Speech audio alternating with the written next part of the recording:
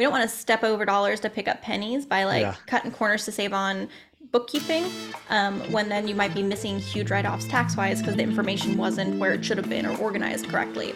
So it's a business. We gotta treat our rentals like a business. It's no secret that real estate is one of the best investment vehicles out there. But how can we determine which strategies will best align with our financial ambitions? Well, you've come to the right spot. Whether you're an active real estate entrepreneur, a passive investor, or looking to get into real estate investing, our goal is to provide investors with insights and strategies for building our portfolios, all while protecting our capital. I'm Daniel Nichols, and this is the Too Smart Assets Real Estate Investing Podcast. What's going on, everybody? Welcome back to the show. I'm your host, Daniel Nichols, accompanied by our guest for the week, Natalie Kolodij, and today we are the Too Smart Assets. For those not familiar with Natalie, she is an IRS enrolled agent and a real estate tax strategist with a focus on creating unique tax strategies for those building wealth through real estate. Natalie, it's great to see you. Welcome to the show. Yeah, thanks for having me. Pumped to have this conversation. You know, it's very timely considering we're in prime time tax season. I know you're swamped. I know we talked a little bit about that before the show, but you know, we're going to talk about some tax strategies and some tax tips for real estate investors. But before we do that, tell us more about your background, your story, and how you got into tax strategy and real estate. Yeah, absolutely. So I kind of fell into the two. I went to school for accounting and tax, so went to school for 5 years. And I knew I always wanted to be involved in real estate, but I didn't really know how. And Sure. then right after college, I actually did what you shouldn't do, which is I took one of those like weekend guru seminars, like Oh yeah. someone sponsored from TV kind of thing, where they try to upsell you on a $50,000 package. So I was smart enough to not do that part, but I left Nice. with more questions than I started with. So Mhm. that led me to bigger pockets when I was just looking for answers on how to do a lot of these things I had learned like this much about, but not really how to do. Sure. And that was really where the overlap started. So I was working in CPA firms, working on taxes. I was learning about real estate myself, and there was a lot of questions on the forums and stuff that were a crossover. So while I was learning about real estate, I was helping other people answer their real estate tax questions. And then it just built, and I ended up really niche down. And in 2017, I started my own firm so I could work Oh, exclusively nice. with real estate investors.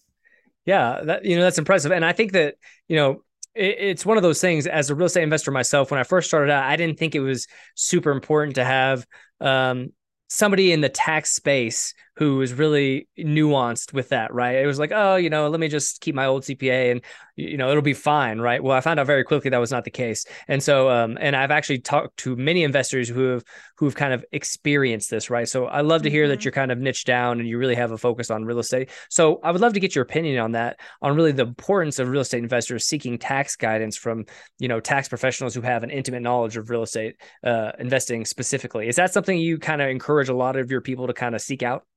Yeah, absolutely. So much so that I'm in the education space too. I do a lot of like teaching for other accountants and other tax professionals, CE classes, because there's this huge gap in knowledge. And part of the problem too is I'm sure a lot of your listeners have like run into this, but I think a lot of CPAs and a lot of tax strategists, they don't really look at real estate like a business in the same way as their other Mm, clients. So they talk to someone who owns a car dealership. To them, they're like, yeah, this is a tangible business. You're like, oh, I bought a rental. They're like, well, that was stupid. You probably should have just kept it in your 401k. Like they just don't get what you're doing. And then, especially if you do anything creative, like you walk in and try to explain a subject to deal, and they're going to lose their mind because, like, what do you mean right. this loan's not in your name? What do you mean? So it's to the point where like my firm we end up correcting probably close to 40% of new clients prior returns, because every accountant will tell you they can handle a rental like, oh yeah, we do those all the time, but they're not probably doing them right, and if they are, they're not doing them in the most advantageous way possible. So it's a huge benefit to you, especially if you're going to like grow in real estate, where you might go from just like the house hack to a 10 unit in the same year. Get someone from the jump who's going to be able to grow with like handle your growth, not sort of learning what you're doing as you're doing it. So yeah.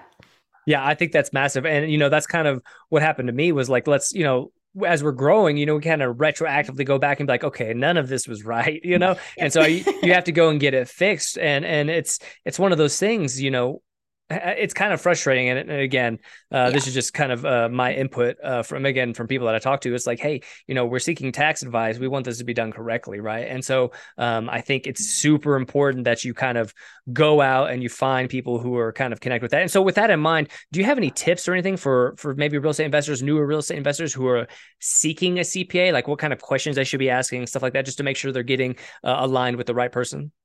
Yeah, I would say kind of the biggest like really good quiz questions that anyone who knows real estate well should be able to answer this offhand, just sort of or tell you like the meat and potatoes of it, not into like.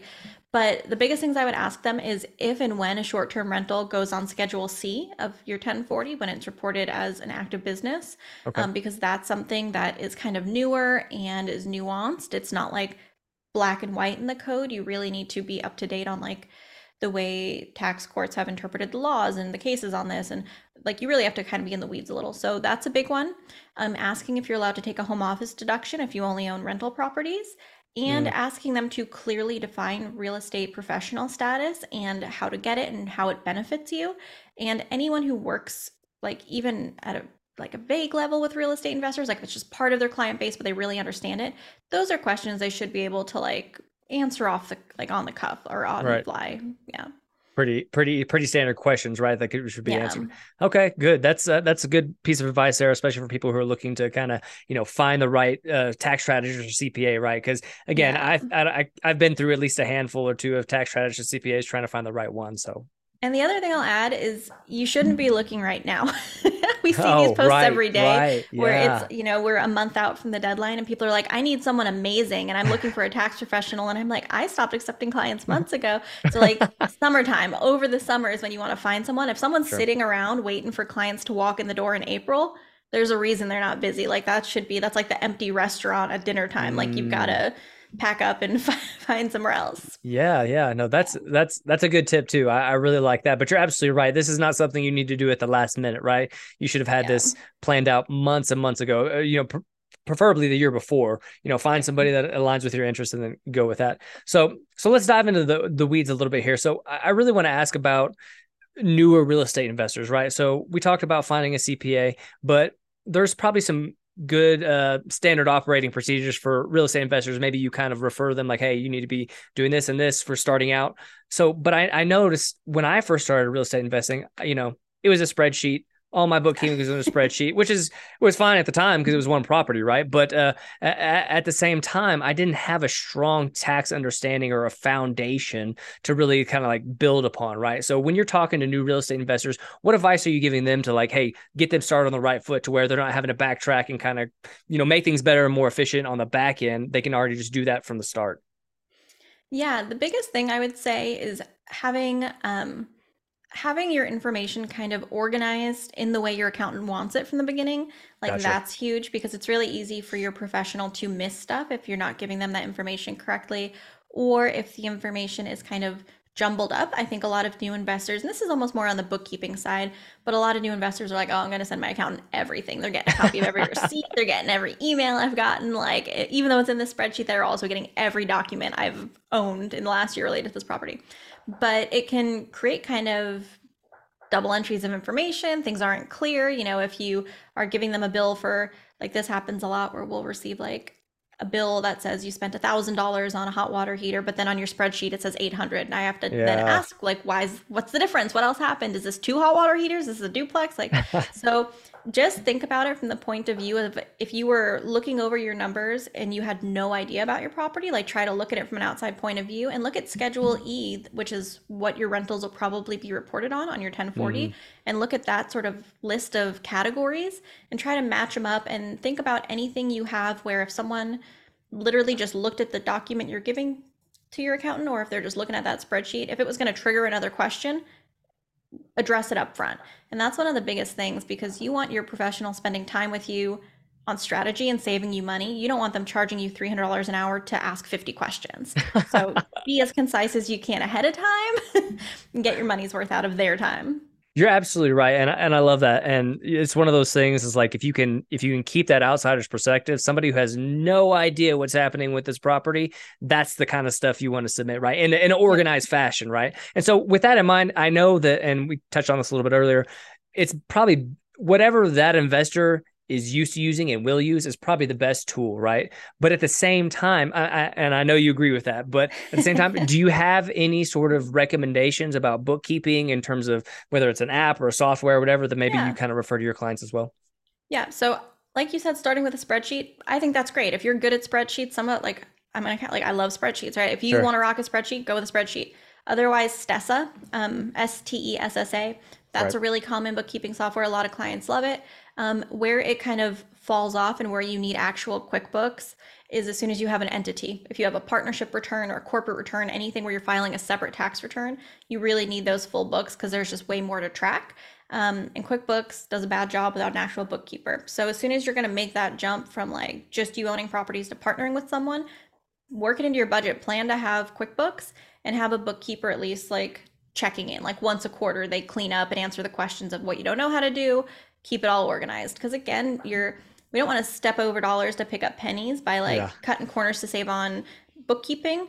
When then you might be missing huge write-offs tax-wise because the information wasn't where it should have been or organized correctly. So it's a business. We've gotta treat our rentals like a business. Yeah, absolutely. Right. It is a business. And, if you're able to save on your tax liability in any way, right, you definitely want Yeah. to be taking advantage of that. Cause that's one of I think a lot of people can agree taxes are one of the biggest wealth destroyers out there, right. In terms of, Mm-hmm. having to pay taxes. So obviously we want to make sure we're doing this right. And we're setting our CPA or our tax strategist up with the correct information and it's clear and all that stuff. Of course, there's going to be questions, but if we can do a lot of due diligence and work up on the front end, it's going to be better for everybody. Right. So Yep. yeah. Absolutely. Yeah. So let's dive into a couple of things. So a lot of people, they usually typically real estate investors that start out with a couple of properties, maybe single family rentals, long-term rentals, maybe short-term rentals, right? So if we can we talk about, I know we talked a little bit about short-term rentals as well, but let's say, you got a W-2 professional, they're making six figures, probably somewhere in between, probably about $150,000 a year. Let's just say that. And they're running a short-term, they got a few short-term rentals, right?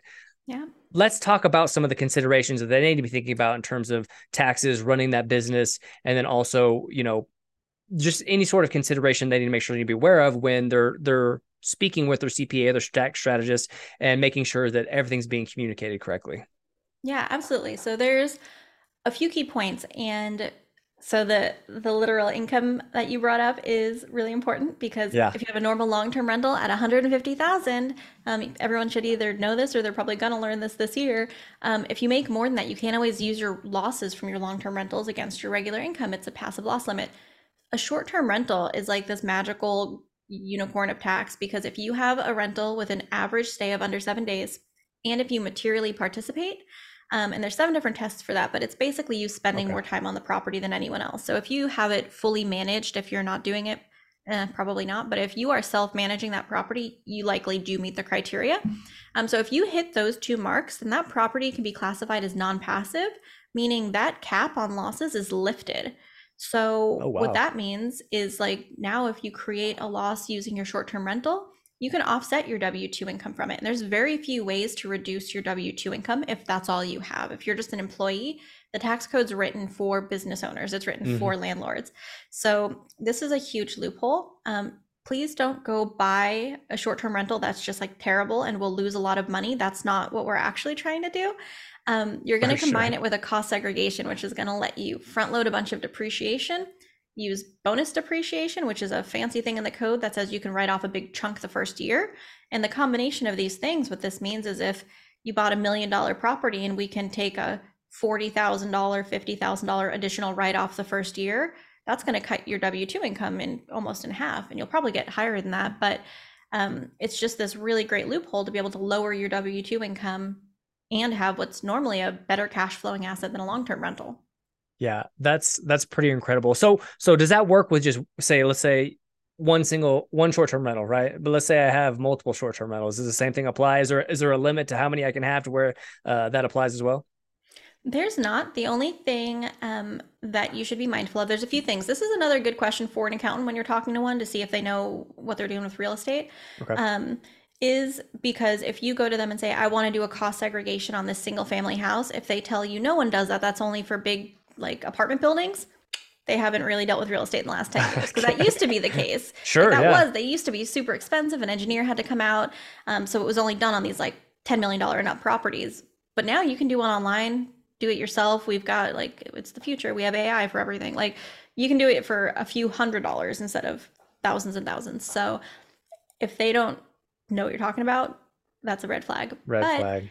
yep, you can do it on a single family home. You can do it on multiple short-term rentals in the same year.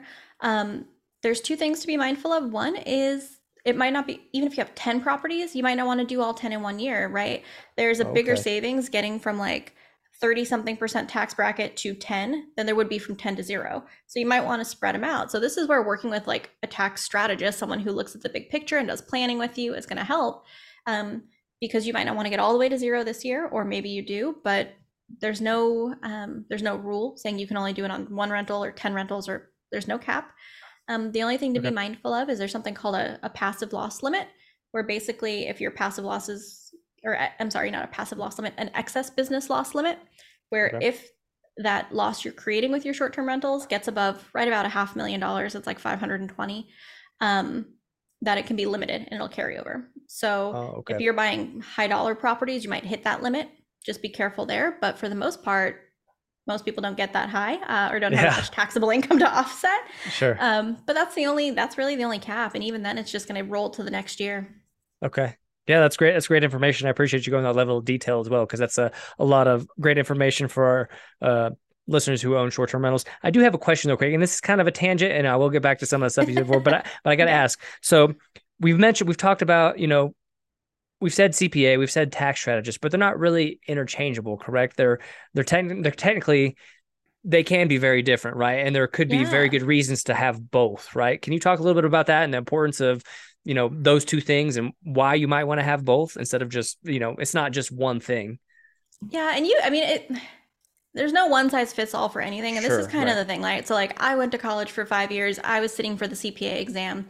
It's an exam that has only a quarter of it's even on tax. So it covers a lot of stuff that has nothing to do with tax. Right. But it's just sort of this industry standard. They did better marketing than anyone else for Yeah, like the yeah, yeah. first, yeah. So everyone thinks of a CPA, but there's a lot of CPAs who don't do taxes, or where all they do is just tax preparation and they don't really know much outside of it. So I wouldn't get hung up on the credential. Okay. Just because I have clients who are CPAs, like, Sure. so it's not one, don't assume because they are that they know everything. The test covers this much of like the big picture. I'm licensed as an EA, which is an IRS enrolled agent. It's a federal credential instead. So I can practice in any state, and I'm not abiding by like state criteria if I move. Mm, And then we use the term like tax strategist. That's something kind of vague, and that's just someone whose specialty is on that.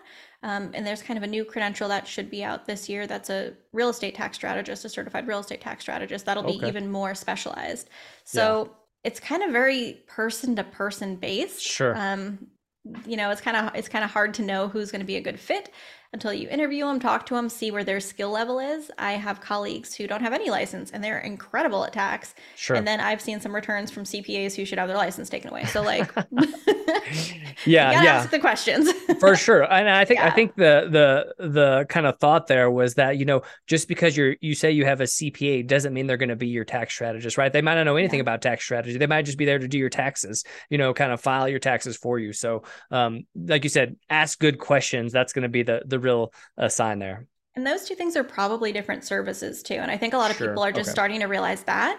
So like they'll hear people on podcasts who are big investors and they'll be like, what do you mean your accountant saved you all this money, did all this planning? Like all my guy did was file my taxes and send Yeah. me a bill. Like what the hell happened there? Yeah. Because you didn't pay him to do those things, or that's Yeah. not what he does. He just does tax returns. Like it's Yeah. probably a different person or a different service. Your Exactly. normal accountant, they're going to bill you for every phone call. Like that's not who you want, because they're transactional. They're just going to do your return. And if you're asking a question outside of it, they're confused. A tax strategist is going to work proactively with you. You're going to be talking quarterly or once a year or something like that, or multiple times during the year to look at what's coming up and not just look back at what happened and see what we can do with it. You're planning what you're going to do so that it can be done in the most tax advantageous way possible. Absolutely. And I think, both of those are very powerful. I was just saying you need to be aware of what you're getting into and what you're not getting Yep. from that individual, right? Yeah. And like I said, you may be really disappointed at one point, like, well, I'm not getting any of this. Of course you're not, because that's not Yeah. what they do, or it's not what you asked for. So yeah, just wanted to make that distinction. So we talked a little bit about this to kind of diverge a little bit. We talked a little bit about this before the show, but the lazy 1031. So maybe we can talk about what a 1031 is, and then talk about what a lazy 1031 is and how they vary. Because, a lot of our listeners, again, they W-2 employees, they might have a few properties. Also, a lot of our listeners, we really talk about passive investing a lot, LPs and Mhm. syndications. And so that strategy of using a lazy 1031 there to kind of defer taxes, maybe, for a long time, right, can be super powerful for those investors. So let's touch on that a little bit. Maybe you can walk us through that in the details. Yeah. So I'll try to keep this kind of 1,000 foot view so that we Sure. don't get in the weeds on each. Yeah, But yeah. 1031 is a section in the Internal Revenue Code that says that you can sell a piece of real estate, and as long as you reinvest the entirety of the proceeds into an equal or greater value piece of real estate, you're deferring the gain. So it doesn't disappear. Keep that in mind. You're just pushing it down the road for later. Right. You do have to kind of reinvest in something that costs more. If you downgrade, if you get any money at closing, it's okay, but that portion will be taxed. That's fine. Right. But just know the whole thing now isn't tax free. Yeah. And there's strict criteria for it. So, like, you have to sign up with an intermediary before you start. If you've sold the property already, done deal. And then you have to identify your properties within 45 days and close within 180. So, especially the past few years, that was kind of hard to do with the way the market was. So, Hmm. a lazy 1031, there's a few different ways to execute these, but what it's typically kind of referred to as, or what people will typically do, is that passive real estate, so like from your long term rentals, those losses we were talking about getting stuck, passive income and passive losses are always in the same bucket. So any income you have from an income generating rental, including the sale of it, any losses you have from any other income or loss generating rental, they're all in the same bucket and they can offset. So if Gotcha. in the year you're selling a rental, if you have this $100,000 gain, if you can create a $100,000 loss in that same passive bucket, then you can offset them and still pay zero tax without having to meet all those intense criteria and timelines of a 1031. So that's what we'll talk about with a lazy 1031 is if you are going to sell this asset and create this large loss, if in the same tax year you buy a new rental, do a cost segregation and create an equal loss, you can offset it. What I'll add is that before you do any of these things, you need to look on your tax return at your passive loss carryover schedule, your passive loss worksheet, and see if you have any of those. Because if your Mm, income was above that $150,000 and you had losses each year from your long-term rental, they didn't just disappear. They just roll forward year to year and accumulate. So if you've had a sure. property for 10 years and you had a $10,000 loss each year you couldn't use, you might already have $100,000 worth of loss just hanging out waiting to be used. You might not have to buy something new even. So Okay. always check those accumulated losses first because they're like your piggy bank. It's like your piggy Yeah. bank for losses. So like Yeah. even though you couldn't use it today, you'll get to use it one day. And when you sell is typically when. And that's what happens with a lot of passive investors. If you're invested in a syndication, Sure. um, because you're not materially participating, right? Like we invest in syndication, so we don't have to deal with tenants and toilets. So you don't get that loss year to year necessarily because you're not hands on. So they're just building up. But Right. most syndications have a big exit event 5, 7 years in. And when you have that big gain from the exit and the sale, you'll have all those built up losses to offset it. So keep track of that because those losses are something where if you switch software or switch tax preparer, it's really easy for them to get like not carried over to the new software. Ah, So you always want to check that. If you know you haven't been able to deduct them in the past, you don't want to lose them because they're valuable. That's like losing like all the people who lost their Bitcoin like logins when that oh was yeah. first happening. Like it's the same thing. You got to keep track of it or it doesn't have any value. So Yeah. always Yeah. check for those. Yeah, that is a huge tip, and I know a lot of our passive investors who are listening right now are going to be able to take that and really use that and in their own portfolios, right? Because you're absolutely right. If you're not tracking that, I mean, you got to pay attention to these things, right? Because if Yeah. they just vanish, then they're gone, right? And so I think that's a huge tip. But Natalie, I really feel like we can sit here and I could ask you questions about this stuff all day, but we got to get you out of here. So it's been a great conversation. Before we get out of here, though, tell us more about you, your company, and what you guys got going on. Yeah, absolutely. So the best places to kind of find me, what I've got going on is Kolodij Tax and Consulting is my main website. That's where I do real estate tax strategy and, packages. And then you can find me on social media. I'm pretty much real estate tax strategist, or RE_tax_strategist on Instagram and YouTube. So come follow along. And like I said, the big kind of thing I'm excited for coming out soon is a specific credential for this. So then you guys will know exactly who to look for, who should know real estate tax. So follow me if you're interested in that and finding someone who is credentialed specifically to this. Absolutely. All listeners right now, if you're obviously real estate investors, reach out to Natalie. She's got a lot of good stuff going on. She'll be able to help you out. Natalie, this has been an incredible conversation. A lot of great, insightful tips here. Again, we'll probably have to have you back on to dive deep into some of these things, but after tax season, right, when it's a little less crazy. Yep. But yeah. But anyways, seriously, thank you for coming on the show today. It's been great. Thank you. Hey, real quick before we get out of here, do me a huge favor and leave a rating and review for the podcast. We're always looking to bring you guys the best insights and strategies for building our real estate portfolios, and your ratings and reviews really help with getting top guest speakers that are the best in the real estate investing business. I promise this will only take you a few seconds, and I'd really appreciate it. Thanks for being awesome, guys. Cheers.